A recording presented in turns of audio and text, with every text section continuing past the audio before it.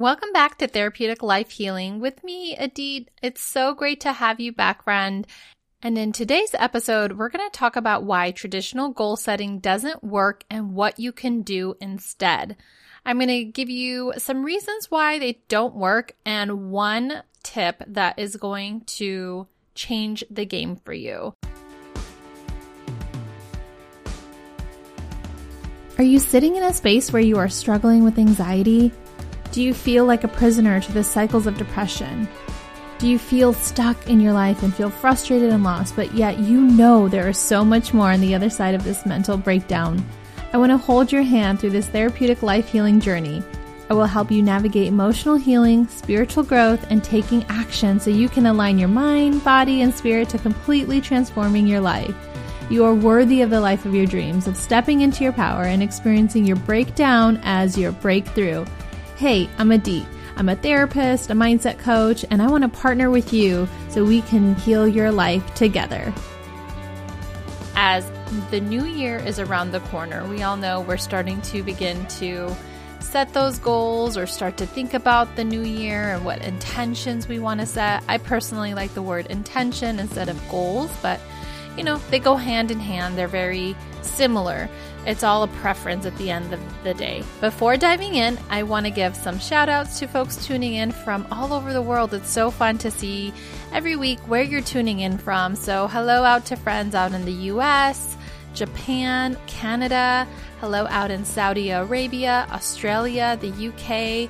Hi friends in Germany, Norway, the Philippines, India, and the Netherlands, just to name a few. Thank you so much for tuning in every week. It means so much to me that you're here. I know your time is super valuable. And if you haven't already, please go over and hit the review button and leave me a review. I'd love to hear from you, and I read them all personally. And this also helps to reach more people just like you on your healing journey. So with that, friend, let's dive into today's episode. So wherever you are, I want you to get cozy and comfortable or go out on a walk and tune in to this episode. If you're home, you can grab a pen and paper and write what stands out to you as your takeaway and leave the rest behind. Take what serves you and leave and let go of what does not. I say that always in life in general, but also including listening to podcasts. Not everything will resonate, but some things will, and I want you to take those things with you because they mean something to you personally. So with this episode, I want you to think about why maybe in the past you have set goals, intentions, New Year resolutions, and maybe they have not worked out. Maybe in the beginning they did, and then moving into the year, you start to get further and further away from that intention or goal or New Year's resolution. It's a story that we all have had and can relate to. So I want you to remove the shame and instead give yourself compassion and grace for why they might not have worked. So I don't want you to hold on to perfectionism. I want you to release and let go of trying to make this be a perfect goal that you're going to set and that you have to achieve. Instead, I want you to lean into how to set an intention that can feel good to you and can really be led with self-compassion and grace and joy and expand in that. And really that is going to be what inspires us. So oftentimes we failed at carrying out our New Year's resolutions or goals in general. Many of us have. And I want you by the end of this episode to feel more clarity and inspiration when it comes to goal setting, intention setting. I'll interchange those two words throughout this episode. And by the end, I want you to create a realistic goal for the new year. Even thinking about your word for the year, your intentions for the year. I start every year off with a word I want to embody. That's so fun for me. And I talk about that with my clients as well. And we really deep dive into how to really arrive at that word for them. And if you're interested in doing that, feel free to book a one-time breakthrough session with me and we can set that up. And if you'd like that, send me an email at hello@aditc.com. So with 2022 around the corner, many of us are brainstorming ways to make ourselves and our lives easier and better. And if you've ever made New Year's resolutions, you may feel burnt out on making them. I completely can relate to that. or resign to the thought that they just won't happen. If you wish your personality was different, write down every piece of who you'd like to be and hope to alter it through your goals.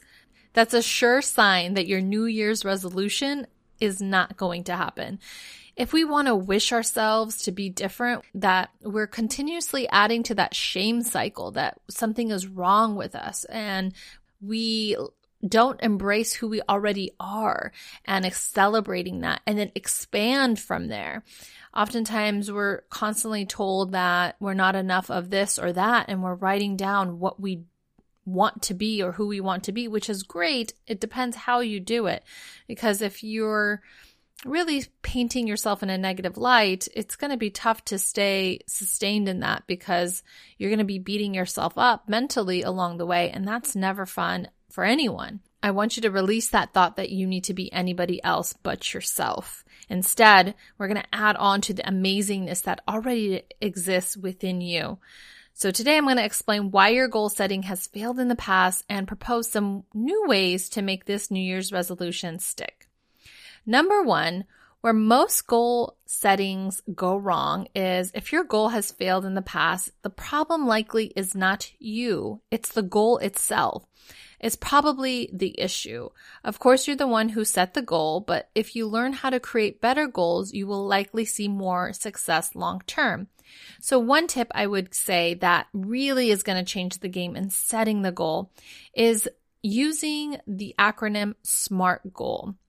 SMART stands for the S is specific, M is measurable, A is achievable, R is relevant, and T is timely. An example of a SMART goal would be, specific would be, I'm going to write a 60,000 word sci-fi novel. Measurable would say, I will finish writing 60,000 words in 6 months. Achievable would say, I will write 2,500 words per week. Relevant will say, I've always dreamed of becoming a professional writer. And timely would say, I'm going to set aside an hour each week to attain this goal and reach it. People tend to overestimate what they will do in a year, but they underestimate what they can do in a decade. This is why SMART goals can be helpful. Secondly, why your goals haven't worked in the past is probably because you started with unrealistic life changes and expectations of yourself. If you haven't, for example, gone to the gym in 3 years, it's really wild to expect that you will start going to the gym for 2 hours every day for the entire next year. Similarly, if your goals would require you fundamentally changing as a person, they likely won't happen. For example, if you order takeout every night because you hate cooking and always mess up your meals, it's unrealistic to expect yourself to become someone who enjoys cooking and makes amazing meals every night. This is the same problem with many social goals. If you're an introvert, there's more standing between you and the group outings every weekend than just willpower, and you likely won't be able to enjoy them even if you manage to make all of those plans. So try instead, the first step is to create realistic goals, intentions, if you will, for the new year, to know yourself and know your personality and take that into consideration. It's about expanding who you already are. And it's, if you want to learn a new skill, that's expanding on who you already are. So let's say if you don't want to do takeout and you do want to learn to cook, then setting a goal around that and an intention about why that's important to you and how you will, using the SMART goal, achieve that. It's okay to make new goals, but they just have to make sense within the context of who you already are and what your schedule and capacity can really call for and what you're likely able to do. When it comes to carrying out the goals, you just need a plan to replace your current habits instead of adding new tasks. And start with sustainable small goals, like the SMART goals. For example, you may not be able to just start creating art unless you switch out a certain time, like your nightly Netflix routine or something else more specific. You can even maybe start combining those things. You can Netflix and maybe start art during that time, and you can start art during that time. You also can't cut out all the rhythms of rest. So trying to completely replace restful things like sleeping or watching TV or reading a book, it'll be unsustainable plan, which eventually will fail. Envision how your goal will realistically conflict with your current lifestyle and values, and create specific times and frameworks for how your new goals will logistically fit in. Like they always say, if you fail to plan, you plan to fail. But planning for success can really turn your life around. I personally use a planner called The High Performance Planner by Brendon Burchard. And that planner really has helped me break down my goals. And not only that, they really take into consideration the people in my life who I want to reach out to for the day, and incorporates it into the month. And I believe it's $16.99. And you can Google it, The High Performance Planner, Brendon Burchard. And that planner has really helped me organize what is important to me and setting intentions around that. So make a plan, use the SMART goal as your guide, and think about a word you want to embody for the new year. For example, my word for 2021 was brave. My word for 2021 was bold. So it was about wearing bold colors. I got a bold haircut. I made bold career moves. So I really embodied this word bold. Prior to that, I believe some of my words were grit, healing, and they all played off of each other. I really started intentionally with the word healing, and I invested that entire year on healing mind, body, spirit. Once I got to a point where I really felt that in my life, then I added grit, and then I just went hard on all these other goals that I had for my life. And then this year, next year, I really am wanting to do more brave and bold actions. And so that word carries through all my other goals and intentions.